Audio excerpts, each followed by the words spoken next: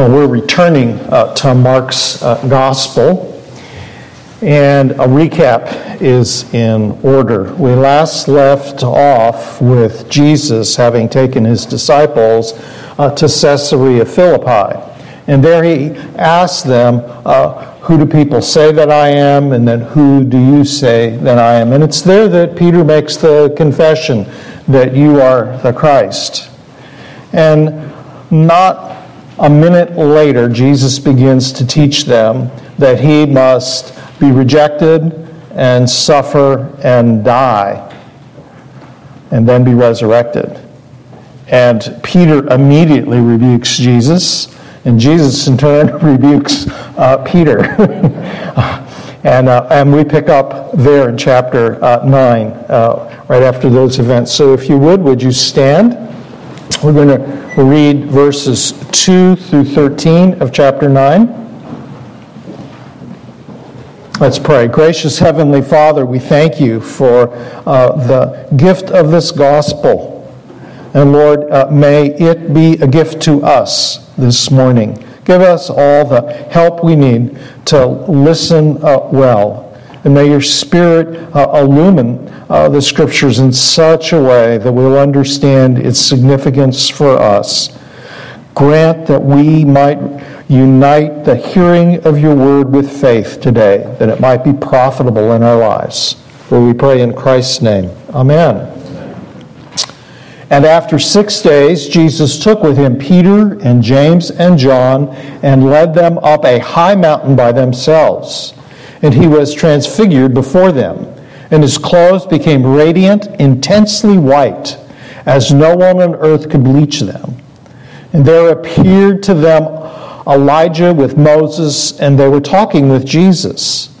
And Peter said to Jesus, Rabbi, it's good that we're here. Let us make 3 tents, one for you, and one for Moses, and one for Elijah. For he didn't know what to say, for they were terrified. And a cloud overshadowed them, and a voice came out of the cloud, This is my beloved Son, listen to him. And suddenly, looking around, they no longer saw anyone with them but Jesus only. And as they were coming down the mountain, he charged them to tell no one what they'd seen until the Son of Man had risen from the dead. So they kept the matter to themselves, questioning what this rising from the dead might mean. And they asked him, Why do the scribes say that first Elijah must come? And he said to them, Elijah does come first to restore all things. And how is it written that the Son of Man, that he should suffer many things and be treated with contempt? But I tell you that Elijah has come, and they did to him whatever they pleased, as it is written of him. And then just a couple of verses from the book of Exodus, and just listen. This is from chapter 24. And then Moses went up on the mountain, and the cloud covered the mountain, and the glory of the Lord dwelt on Mount Sinai. And the cloud covered it 6 days. And on the 7th day he called to Moses out of the midst of the cloud. Now the appearance of the glory of the Lord was like a devouring fire on top of the mountain in the sight of the people of Israel. And Moses entered the cloud and went up on the mountain, and Moses was on the mountain 40 days and 40 nights. Please take your seats.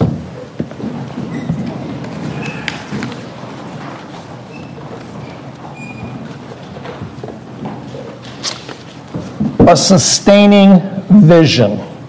He'd sold cigars in the family business for 6 years before he entered broadcasting. In 1927, William Paley was behind a game that he intended to win. When he founded the Columbia Broadcast System, which at that time was a radio system, he was competing with David Sarnoff, who founded NBC. Sarnoff was a leg up on Paley, both technologically and in terms of finances, in getting his broadcasting system started. Now, Paley bought an office in Manhattan, and he could sit at his tiny desk with almost a bankrupt company, losing $20,000 every week. And he could see not just his desk, but the millions of Americans out in the hinterland, many of which yet did not have electricity. He would envision an audience when there wasn't one. And he not only had vision, but he had the drive and the know-how to reach his dream. By 1948, his upstart network was a raging success, surpassing even his rival NBC. That was the fruit of a sustaining vision. If we're going to follow Christ effectively, if we are going to serve in a significant and meaningful way in our generation, we must have a sustaining vision. A vision that will carry us through the dark times, the times of discouragement, the times of difficulty, perhaps even times when we feel disillusioned. Jesus calls his disciples up onto a mountain to give them just such a vision. It is a vision of the glory of Jesus Christ. Now, Jesus leads his inner circle, Peter, James, and John, to the heights of Mount Hermon. Mount Hermon was the mountain in Palestine. It rose to some 9,000 feet above sea level, 11,000 feet above the Jordan Valley. And on a clear day, you could see it either from Jerusalem or Tyre. It was snow-clad. It was a stunning backdrop for what was about to take place there. When Jesus was transfigured before their eyes, his clothes became an unnatural and unearthly white. The word that Mark chooses here to describe it is the word that describes the color of lightning in the Greek language. And both Matthew and Luke tell us that Jesus' face shone. It may very well be that we should understand that the person of Jesus, his body radiated this intense light through his clothing. And there too, the greatest prophets of the Old Testament, Elijah and Moses, are also standing. They're talking to Jesus.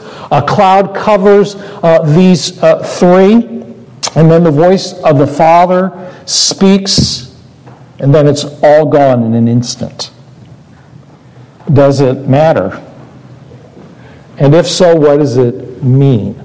Well, in Mark's gospel, one of the things that he does is he shows us that at the most important moments of revelation, there are the least number of people present.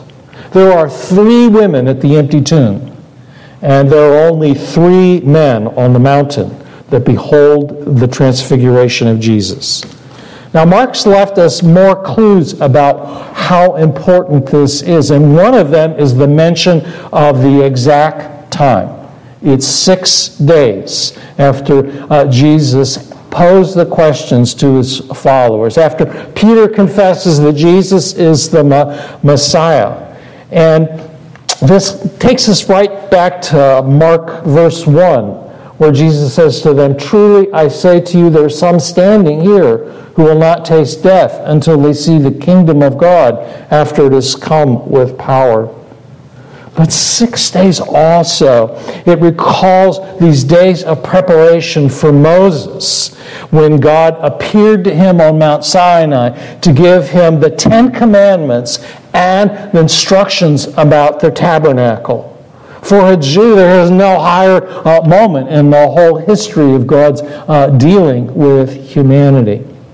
And there are numerous parallels between God's meeting with Moses on Sinai and God coming to Mount Hermon and speaking to the disciples. Here's just a few.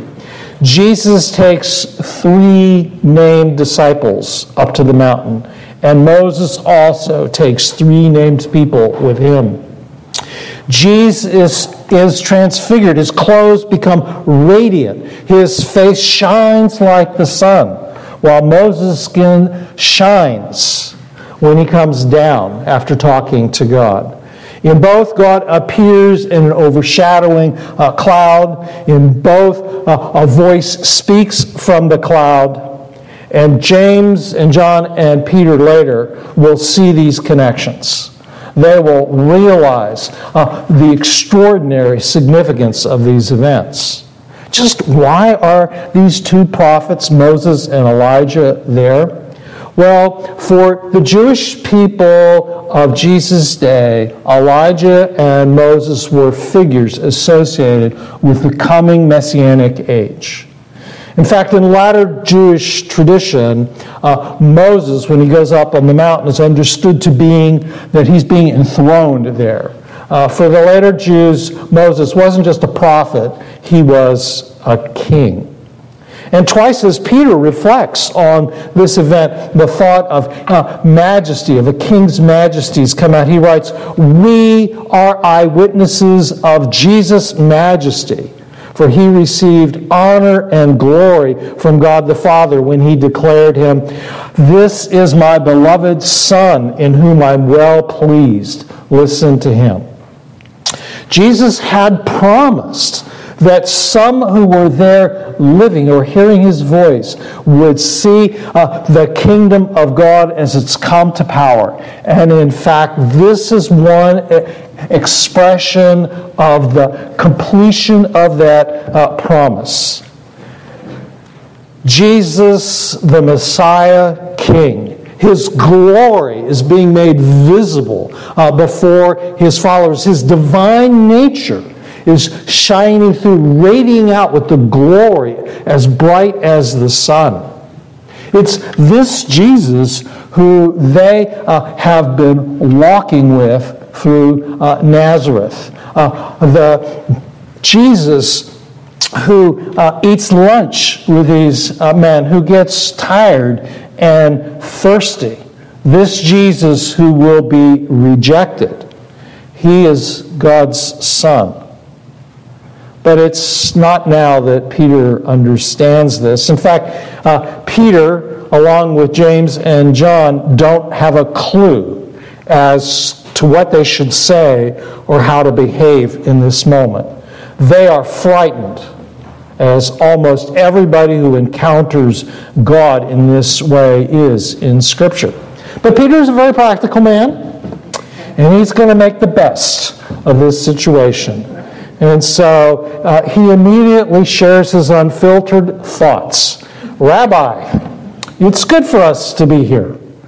Let me make some tents for you and for Elijah and Moses." Peter is putting them all on the same plane. He doesn't understand Jesus' uniqueness. And as if it's a rebuke, God the Father speaks out of the cloud, "This is my beloved Son, with whom I'm well pleased. Listen to him." Let me just say as an aside, these words are words that we hear in the gospel at the beginning, at Jesus' baptism. But at Jesus' baptism, they're spoken to Jesus to affirm his identity. And now they're being directed to the disciples.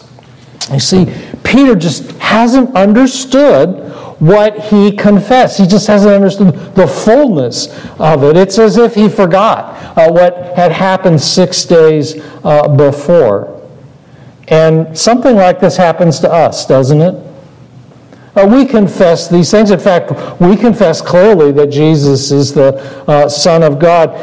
But, it's not alive to us. We haven't been up on the mountain. We haven't seen this. It's just not alive to us. And some of the ways that this manifests itself is, we just trudge through the routine and normalness of life. And the steady routine just creates a drum in our lives, and our zeal for Christ flags. In fact, we often end up just drifting spiritually like a boat that's unmoored. Or the cares and distractions of life crowd our hearts and minds in such a way that we don't seek after God. We don't pray. Or when people are unresponsive, cold and apathetic toward our efforts to love them, we just think, what's the use? Have you forgotten whom you're serving? Is your confession, has it lost its power over you? Has it just become unreal? It's just an abstraction for you. We need this sustaining vision of the glory of Jesus Christ if we are going to be spiritually passionate people. We need this vision to be spiritually passionate. And so it's recorded in 3 of the 4 Gospels for us. We need to be familiar with it. We need to think about it often. Now, the vision of the transformation of Jesus takes place as he's on the way to the cross. In fact, that's the hinge point here as we've gone from chapter 8 to chapter 9. Everything from chapter 9 on is Jesus marching steadily to Jerusalem, steadily toward the cross. And Mark wants us to see that the cross and the glory of Jesus are inseparable. 6 days earlier, Jesus had told his disciples that he would be rejected and put to death. And on the way down the mountain, he reminds them of this. He says, don't tell anyone what you've seen until the Son of Man is risen from the dead. Now, the transfiguration is an essential sustaining vision for every disciple because it's a vision that reveals that glory comes after suffering. It's a vision that shows us that glory comes after suffering. You see, the transfiguration is a preview of the glory of Jesus, the coming glory that's being manifest in the resurrection, in the ascension, and in his enthronement, and in the full revelation of his glory when he returns a second time. The cloud on the mountain is the visible expression of the invisible glory of God. It's the same cloud that brought Israel up out of Egypt and led it through the wilderness. It's the cloud that descends on the tabernacle when it's completed. It's the glory cloud that fills the temple when it's dedicated. And it is on this same cloud that Jesus will return to earth. The transfiguration is a pledge to us that he will come again in glory. And what's more is that Mark is preparing us to see the hidden glory in the shame of the cross. He's preparing us to see the paradox of the glory that is there in the cross. Now, Jesus and Peter and John and James, they're having this conversation going down the mountain, and they are puzzled. They cannot put this together. They don't like the idea somehow when Jesus talks about being rejected and dying, because to be resurrected you have to die first, right? They did understand that much. And it just doesn't fit for them. Now, they, like, all believing Jews in their day, believed there would be a general resurrection of the dead at the end of human history. They were completely confident that would happen. And they cannot figure out how Jesus, who's the Messiah, could be resurrected apart from that general resurrection. In fact, it just doesn't square up with all the things they've been taught in the synagogue about what the prophets are saying about what lies in the future for Israel. And so they ask this question: why do the scribes, reflecting the teaching of the prophets, say Elijah must first come? Meaning before the end, before the establishment of the final expression of God's kingdom. And Jesus says, well, you're right. They're right. Elijah does come. he asks a counter question, and then he surprises them by saying, Elijah has come. And he means John the Baptist. Elijah has come in the person of John the Baptist. You see, like Elijah, John the Baptist came to the people of Israel, not simply dressing and eating the same diet that John did, locusts and honey. You can try that when you get it home and see how it is. But he came in the spirit and power of Elijah to bring God's people to a place of repentance. And as Elijah confronted a wicked king and his wife, so John does as well. Elijah is a man with a bounty on his head, but he escapes Jezebel's grasp. But John does not. He's imprisoned and beheaded. You see, what Jesus is saying is that John has lived out the pattern of Elijah's life. He has suffered. And Jesus' question to them gets at the heart of the matter. What can the death and resurrection have to do with the Son of Man, of Jesus? And they really don't understand. The disciples need to see Jesus' glory. They need to see and experience His majesty on the mountain as He moves to the cross, as He is rejected by the leaders, as He is crucified by the Romans. God the Father here in speaking affirms that Jesus is more than human. He is the divine Son of Man, the second person of the Trinity, God the Son. And it is the Son of Man who must suffer and die before His glory will be manifest. And you and I need this sustaining vision because the very pattern of Jesus' life is the pattern of ours. It is the pattern of first suffering and then glory. This is how you make sense of what you experience in this life as a Christian. In fact, and this is free, it's not even in my notes. John Calvin published a little book that's buried in the Institutes called The Little Golden Book of the Christian Life. And in it, what he does is he shows from the New Testament that the pattern of Christ's life, of suffering and humiliation, are also the pattern of the life of the Christian. And then there is glory and exaltation. But he adds this insight, which is that in the course of our lives, we have moments of not just suffering, but we also have moments when we rise out of the suffering and have a taste of glory, a taste of exaltation. But we don't stay there. We come back down into the valley of suffering. This is the pattern of the Christian life, and we need this vision of what happened on the mountain to sustain us. Are you willing to wait for glory? Many people in the church today, I hope it's none of you, but many people in the church today are like a little child that simply cannot wait. They remember only the parts of Scripture that speak of wealth and the promise of happiness and of God's goodness and glory. And they're deaf to the call of discipleship, a call for self-sacrifice, of suffering and bearing one's cross.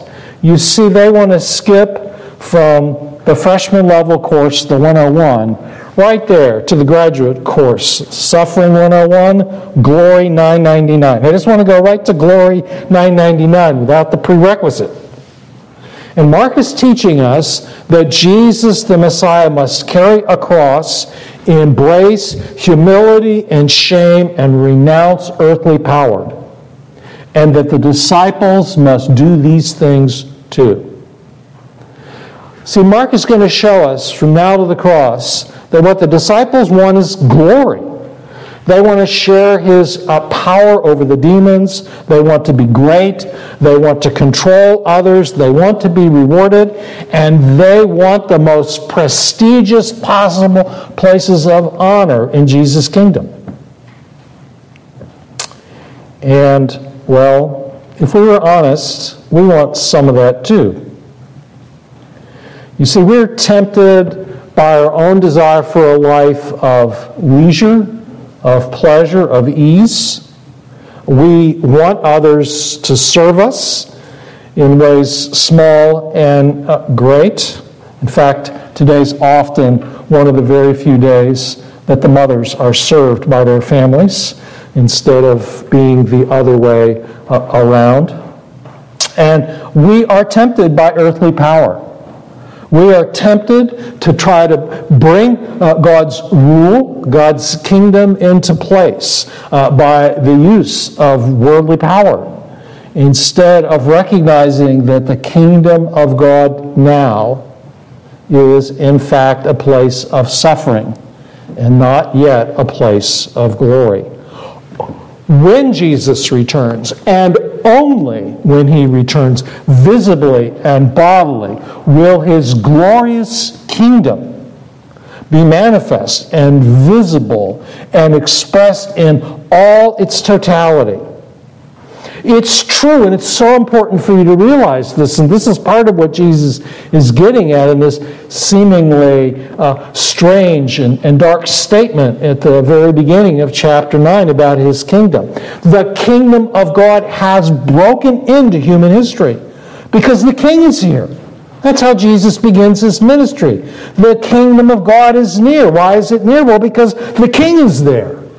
He doesn't say it that way because the picture of the people of that time is someone who's actually going to ascend to a throne, who's going to throw out the Roman oppressors, who's going to exalt Israel above all other nations. And he's not playing into that at all.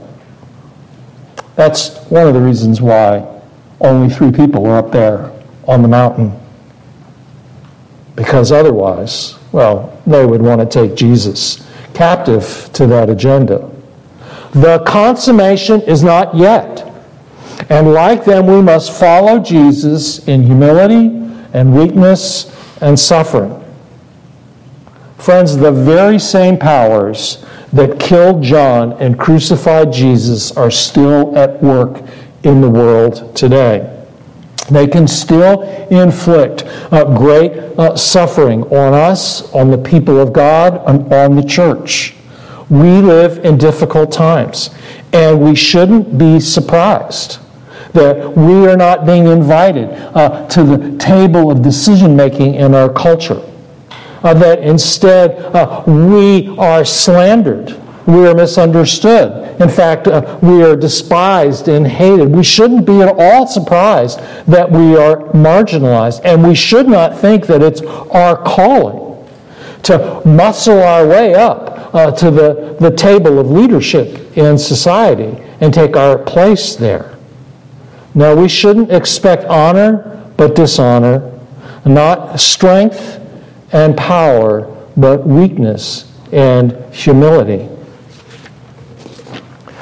The transfiguration is the sustaining vision of what we need to grow as individuals. It's the vision that sustains and fuels our pursuit of personal transformation. I'm not going to read these passages from 2 Peter, but when 2 Peter recounts his experience of the transfiguration, he does it in the context of calling Christians to pursue Christ-likeness. He opens chapter 1 reminding them that God has provided everything necessary for them to be restored to the image of God. And then he calls them to grow, and he says, grow in goodness, and to your goodness add knowledge, and to your knowledge add self-control, and to self-control add perseverance, and to perseverance, godliness, and to godliness, brotherly kindness and love. And then he says that our making an eternal difference, our spiritual usefulness, our spiritual effectiveness in God's kingdom depends on our growth. And the transfiguration in the transformation of Jesus shows us not just the glory of Jesus, but the glory that we will share as we're made into his likeness. Peter underscores this is not a fantasy. This is part of the antidote to the cynicism and skepticism, not only out there, but in us. This glimpse of glory, this vision of glory fuels our growth. It shows us where we're going. It's our destiny. It's who we are becoming. And it answers something very deep within us. The disciples don't understand what kind of king Jesus is. He will win by losing. He will give away power. He will suffer and not immediately enter his glory. Friends, there's a lot about following Jesus that's perplexing. And if you haven't had this experience yet, you will. You'll be just like these men coming down the mountain with Jesus, and you'll be scratching your head, saying, what's up with that? Why is it this way? And the last beautiful thing to see here is that Jesus doesn't abandon them in their puzzlement. He stays right with them as he does with us. Let's pray. Gracious Heavenly Father, may you be pleased to burn into our hearts and minds this vision. Though we have not stood on this mountain, we now by faith see Jesus Christ in the heavens, sitting at your right hand on the throne, bringing all things into captivity and into submission to him. Oh, we long for that day. We long for that in ourselves as well as our land and all the globe. For we pray in Christ's name.